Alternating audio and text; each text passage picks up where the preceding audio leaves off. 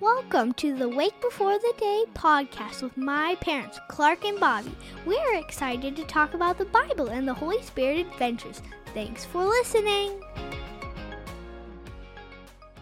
Hey, everybody. Thanks for joining us on the podcast.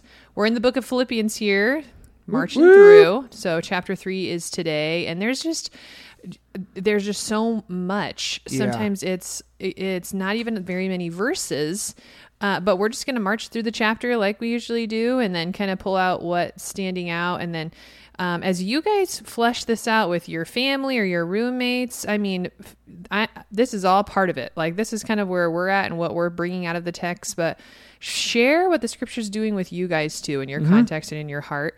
So just keep that in mind as we walk through it today. Just really special to be able to do this together. So thanks for joining us. All right, starting at verse 1, it says, "Further, my brothers and sisters, rejoice in the Lord. It is no trouble for me to write the same things to you again, and it is a safeguard for you. Watch out for those dogs, those evildoers, those mutilators of the flesh." Ooh, dropping name calling here. Look out. Strong. The first couple of verses, just like when Paul wrote to some of the other churches in the epistles, he's saying, don't give in to people who say you need to follow some ritual or tradition to be truly saved. Because here there are people who still held on to like the Old Testament law of Moses, right, and believed that men needed to be circumcised in order to be saved, which is not true. Thank God that's not a thing today. Many Christians have been deeply scarred, like on a more serious note about things today. Yeah. Deeply scarred emotionally by people in the church who claim to be on a pursuit of like godliness and holiness, but really under the table, we're trying to benefit themselves and misuse power. And under the guise of guarding the gospel from false teaching, they swayed people and opinions in different directions and totally misused and manipulated situations. Kind of a crazy story. In seminary, I had a friend named Jesse who was working at a smaller church in the area. And they're trying to love the community, doing the best they can. And by small church, I mean like less than 100 people. Probably like 50, 60. One day they had an influx of newcomers, and they were like, this is an answered prayer. And these newcomers came in, and they had started attending regularly and then became members of the church, and 20, 30, 40 people came in. And over time what had happened was these people became members and then looked at the bylaws of the church and then voted to get themselves to be on the elder board. Oh, that's right. And then basically took the church over themselves. Right, we want to go this direction. And sold it and pocketed the money. Oh, like total, sad. Yeah, it did it legally, but total misuse of funds and of property and of like really the church politics, the church polity, how it was set up. And so it's just so sad. And I was with him in seminary as this was happening. And so, like most movies, it seems like the bad guy is the villain, but oftentimes now in movies and TV shows, the villain's depicted as a Christian. And about last year, there was a season of Last of Us, which I honestly haven't watched anything of it. A season of what? It's called Last of Us. It's with I don't know. The dude who plays Mandalorian. I think it was like apocalyptic, zombie-esque. Okay. This guy and girl were on the run. But anyways, there's a bad guy, and the bad guy pulls out his Bible and reads it before he like went and did. The bad guy does. Whatever. And Rainn Wilson, who is another famous actor, went to Twitter to say, why is it always now that the villains are Christians or are depicted as using the Bible to justify their villainous schemes? Yeah. And it's like, man, this is tough. And so as I translate this to where you and I are right now in our cultural moment, I feel like a lot of Christians are hesitant to call out false teaching in fear of being canceled or being labeled as some kind of extremist. And the truth of the matter is, we only have orthodoxy. We have the Bible because of the Spirit's power, but also because of the people who have stood up over the years to fight for truth. And so when I think about church history and where we're at today, it's like, hey, you got to keep fighting for the truth and walking in grace and speaking kindly and letting your conversation be seasoned with salt. And I want to add something here before you go on to Marcion. Another thing, even statistically, that we understand is Christians don't want to talk about the Bible because Christians are Bible illiterate. Yeah, we are not spending time in the Word. And so I think, I don't know the statistic, I'm not going to quote it, I can't remember the exact references or even the real numbers, but I just remember being shocked by how high the numbers were. Yeah. And it was like, okay, so that's another thing. I think that people are like, well, is this really what the Bible, we kind of did that with the book study, how not to read the Bible, where it's like, hey, here's some odd passages.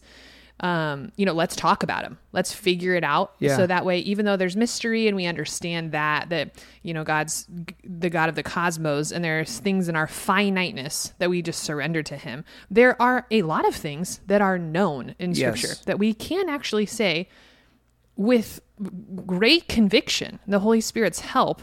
That's not right. That's not okay. We need to submit to the church body and talk about this. And so anyway, that's just another that's a great point, because going back to the scripture, the first 3 verses we read, he's saying, watch out for the dogs, these evildoers, those mutilators of the flesh, because people are misconstruing scripture to meet their own means and agenda. And so for you and I today, it's imperative that we know the Bible, but are really kind and gracious as you speak the truth. And you have to have conviction.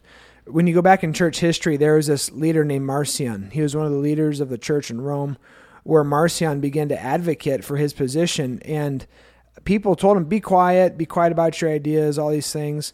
Marcion was content to work within the established church and structures, and this guy was no good. He started going sideways on what was being offered to him. The Church of Rome offered him a bunch of money.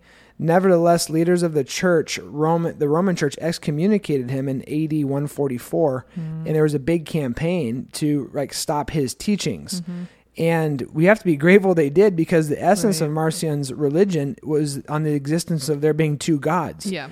And people think that today too. Like, there's the Old Testament God and there's the New Testament God. And the Old Testament God is violent and has war and does, terrible things or allows terrible things to happen. And the New Testament God is Jesus, and he's really nice and he loves babies and kids, and this is it.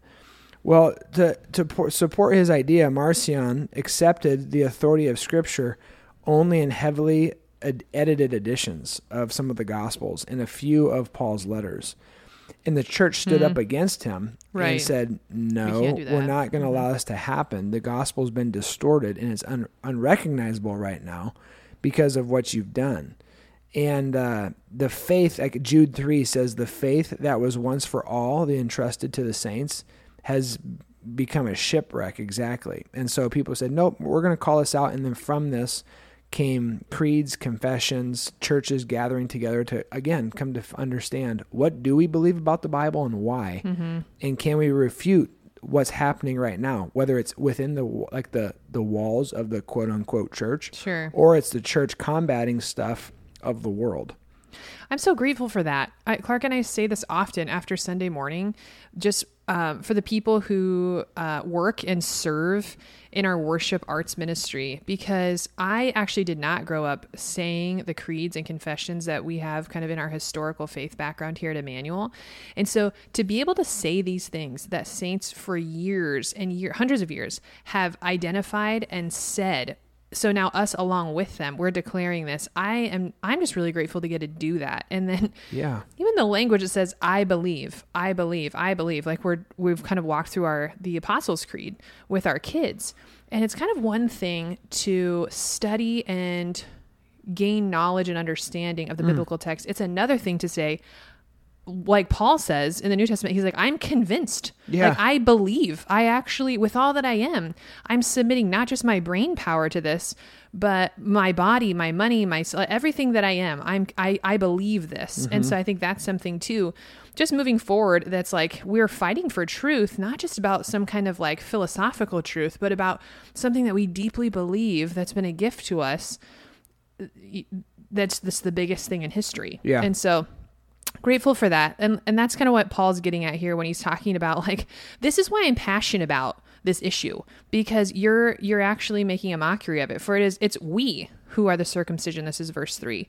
We who serve God by his Spirit, who boast in Jesus Christ and who put no confidence in the flesh. And so when he's saying we are the circumcision, I feel like this is why it's so fun to read the Bible together. Because if you're alone at your kitchen table, you're like, what is he talking about?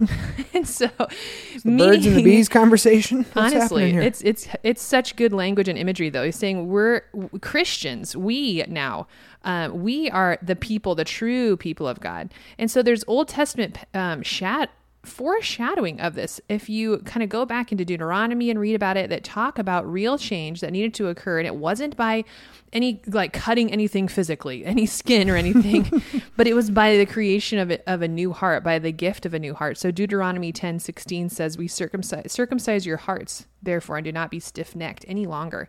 And then again in Deuteronomy chapter 30, verse 6, the Lord your God will circumcise your hearts and the hearts of your descendants, so that you may love him with all of your heart, with all of your soul, and with all of your life. And so, I mean, we know that from Ezekiel. So there's just these passages that have given us a picture of things then that, it's like, what do we understand about this that now the church in Philippi is living in? Yeah. And so it's a really important word from Paul saying, hey, it was a people group before, and it was, a sign and a seal for sure that we did this, and now we're walking in a new way with Holy Spirit. Yeah, there's no rule following, there's no traditions, there's no rituals you and I can do that will make us acceptable to God. It's the work of the Spirit in us through our repenting and our believing. Now, what happens through verses 4, 5, and 6 is the people are kind of pushing back on Paul, like, why should we listen to you? And Paul just drops his resume. He's just like, boom, I was circumcised on the 8th day, tribe of Benjamin, Hebrew of Hebrews, in regard to the laws of Pharisee. As for zeal, I was persecuting the church. As for righteousness based on the law, I was faultless. He's reminding them he's elite, he's a top gun, he is best of the best. When your Bible says faultless or blameless, it doesn't mean that he was without sin. It means that he knew and memorized and followed the Old Testament law unlike anybody else.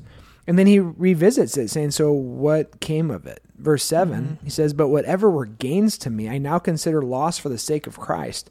What's more, I consider everything a loss because of the surpassing worth of knowing Christ Jesus my Lord, for whose sake I have lost all things. I consider them garbage, rubbish, doo-doo. It's essentially what that word is saying, that I might gain Christ. And so any kind of status or accomplishment or accolades that he accomplished by following the Old Testament law, he's like, it's trash. He said, no one wants this trash. Yeah, you don't want trash in your house. You don't want trash in your shoe. So why would you stand before God and expect him to honor that? And then from there, I'll turn it back to you, Bobby, but he starts getting to this idea of us standing before God and us being made new, not because of what you and I did or how good a behavior we lived and exhibited, but because of Christ in us. 9, 10, and 11 sound like this. And be found in him, not having a righteousness of my own that comes from the law, but that which is through faith in Christ, the righteousness that comes from God on the basis of faith. I want to know Christ, yes, to know the power of his resurrection and participation in his sufferings, becoming like him in death, and so somehow attaining to the resurrection from the dead. So if we go back to that word, justification, I think you kind of used that earlier, and we kind of try to understand what that means. What is that, Clark? Justified is basically turn you back over to you. Yeah. When you and I repent and believe, like legally, we stand before God blameless. And it's not because of what we did. It's because when we repent and believe, the work of Christ on the cross, him living holy and sinlessly, is applied to us. And so it's not because we're great, but it's because of Jesus' righteousness that's applied to us. He gives us access to the Father. Father sees Christ in us and his Spirit in us. And that's the gift of God. It's his grace. Like recently we were watching the Mission Impossibles, the IMF. Like should you be caught, you'll be disavowed. And should you accept this mission, it will self-destruct in 5 seconds. Yeah. It's like Tom Cruise is not able to get into a ball without the black tux and credentials. It's like, should you accept this mission? So in Christ, it's like Christ clothing us in Christ being our credential. That now when you repent and believe, you have access to the Father, and it's only because of who Jesus is. And this is key because this is what Paul is mentioning in the first few verses. You don't need circumcision. You don't need to tithe a certain amount of money. You don't need to drink a certain amount of liters of water or get so much sun during the day or whatever ridiculous thing you can think of people who try to better themselves. He's saying you just need to repent and believe. And here's an example from something more of like our recent American history. There's this leader in the 19th century, the Restoration movement in America. His name was Alexander Campbell. He taught that to the believing penitent, baptism by immersion was the means of receiving a formal and distinct, specific, like absolution or release from guilt. As a result, none but those who first believed the testimony of God and had repented of their sins and had been intelligently immersed into his death had like a full testimony of God. So then congregations in America, these Christian churches, they started to relate to this guy named Campbell's movement, and they continued to insist that you had to be baptized by immersion if you wanted to be saved. And the reason why I bring that up is because I know a lot of you come from Southern California, the Southwest region, and a lot of you, my friends and family, have relatives or friends that come from the Roman Catholic tradition. And I can't tell you how often the pastors here at Emmanuel have conversations with people who are exploring the Christian church and come and are really nervous or scared or preoccupied with like, hey, I need you to baptize my child the second they come out because they're sick, or I don't want them to go to hell if they die and we're not able to save them or whatever. And it's like, time out, hold the phone. Let's revisit the scriptures and let's look at what baptism means. And baptism, again, is not because of anything we've done. It's representing a symbol pointing to the work of the Spirit in the heart of the covenant people of God. And so if you look at Titus 3 verse 5, here's some other scriptures that help affirm what Paul is saying here. He's saying God saved us, not because of the righteous things we had done, but because of his mercy. He saved us through the washing of rebirth and renewal by the Holy Spirit. So like there's this washing and this cleansing language. It's not like the water doesn't actually cleanse your soul from sin. It's representing the work of the Spirit in the heart of the Christian and the church in the covenant community. 1 Peter 3 verse 21 says, this water that symbolizes baptism that now saves you also, it's not the removal of dirt from your body, but the pledge of a clear conscience towards God. It saves you by the resurrection of Jesus Christ. And so what happens now is when you and I believe in Jesus and we're growing up in the faith and with the covenant community, we stand justified before God legally. Like the wrath of God's not going to come upon us because Christ's righteousness is applied to the Christian who repents and believes. So then what Paul does now, like in verses 10, 11, is he starts to talk about this thing called sanctification. And that, in short, is the journey of becoming like Jesus. Paul wants you to know Jesus intimately. He wants you to have a personal union. When he says the participation in his sufferings, it's not just getting killed for Christ. It's also standing for Christ when the world comes at you. In verse 11, he explains that how Jesus was glorified in this and how the church is going to be glorified in it as well. So Paul's going to next talk about our mentality, like where are your eyes looking with eternity and Christ in mind. Okay, get to work. I like that, what you're saying about just right here. I feel like that's a simple, actual explanation for justification, for sanctification too, and how those are different. Like those are kind of words that maybe we understand or maybe mix up or mush together sometimes. And it's, I want to press in too, because I think sometimes whether it's these issues like we're talking about, whether it's baptism and understanding kind of theological things, or if it's even just like works righteousness and deeds, because I think that's when people are saying like, well, you don't have to do that. Like Clark and Bobby, you guys don't have to do a podcast. Like you get that, right? And it's like, yeah, we love doing the podcast. Yeah. Like it's a privilege and an honor, and it's super fun to be able to talk about God and the things of God with you all. And that's not from a place like Clark was saying, where legally it's like, well, we're guilty, so we try to pay back God with these good. No, I think you use the word like there's these G's, and so it's not guilt, it's gratitude. Out of like who we were and who God is forming us to be. And that's just what it is inside the church. Oh yeah. Like when people come to realize like the goodness and the saving grace of God, it's like, I want to do these things, not because I'm being scolded and told and reminded over and over that I need to volunteer to do these things, but because that's what the body of Christ does. Yeah. Because of who Jesus is and what he's done for me. Yeah, it's like when you come to recognize how messed up your heart is, which we should all hopefully be at that place, you're like, wow, I'm guilty. I don't deserve these things. I'm guilty. But when you realize we don't deserve these things and God's given them to us, that's when we begin to start getting tastes of God's grace. So you go from guilt to God is so gracious. I can't help but be gracious to other people. What happens is your heart gives birth to gratitude. So from guilt to, oh, God's gracious, to thank you, God, I'm grateful. Then it's like, how can I use my life to glorify you? Yeah. So what happens now in verses 12 through 16 is Paul's basically saying, get to work. Glorify God with your life. And he says, not that I've already attained perfection. I haven't arrived at my goal, but I'm pressing on to take a hold of which Christ Jesus took a hold of me. Don't consider yourselves like you've arrived yet. Strain forward. Press on toward the goal of winning the prize. God has called me heavenward in Christ Jesus. And so it looks like there's a call for us to strain, to look ahead, to press into, to reach for Jesus.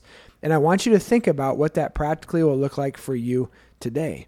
It means actually like going to bed on time on Saturday night so that we can get up on Sunday and be revitalized, rejuvenated, ready to go to worship, because I need you and you need us. It's talking about spending time with God and his word, spending time to pray, making intentional efforts to make your life have purpose as you tell those around you about Jesus. And then verse 17, he says, follow my example. Do what I've been doing. I'm your model. Keep your eyes on those who live as we do. And so when you and I come to a place where we're like, I need some help, I need some guidance, ask a trusted and mature Christian. Ask them, like, what's your rhythm of life like? How are you keeping spiritual disciplines? How do you keep the focus on your relationship with God and not just checking boxes of things that you accomplished, whether it's church attendance or Bible reading? Because God wants more for you. I'll turn it back over to you to wrap up, Bob. Okay, great. So the end here is just talking about what we can expect a little bit. So 18 through 21 sounds like this. For as I have often told you before and now tell you again, even with tears, many live as enemies of the cross of Christ. Their destiny is destruction. Their God is their stomach, and their glory is in their shame. Their mind is set on earthly things. But our citizenship is in heaven, and we eagerly await a Savior from there, the Lord Jesus Christ, who, by the power that enables him to bring everything under his control, will transform our lowly bodies so that we will be like his glorious body. So Paul's saying again, just expect opposition. There's people that just don't. There's people that are enemies of you, but not just people. We know there's a personified evil also. So we trust the Lord and Savior who's from the heavenly place that's come to us. And we actually set our minds not on earthly things, but on those heavenly things and on his face, because he's the one, like we talked about with justification, he's the one that transforms us. He's the one that makes us right before the Lord. He's the one that makes us a whole creation. And he's the one that we get to enjoy in relationship forever. So really good stuff, you guys, from the book of Philippians chapter 3. Thanks for joining us. Yep. What a blessing. Wherever you are today, go in peace, in your car, at work, at home, with your family. And may you be blessed. We'll catch you tomorrow. Adios. The Lord bless you and keep you. Make his face shine on you and be gracious to you. The Lord turn his face towards you and give him his peace. Have a great day.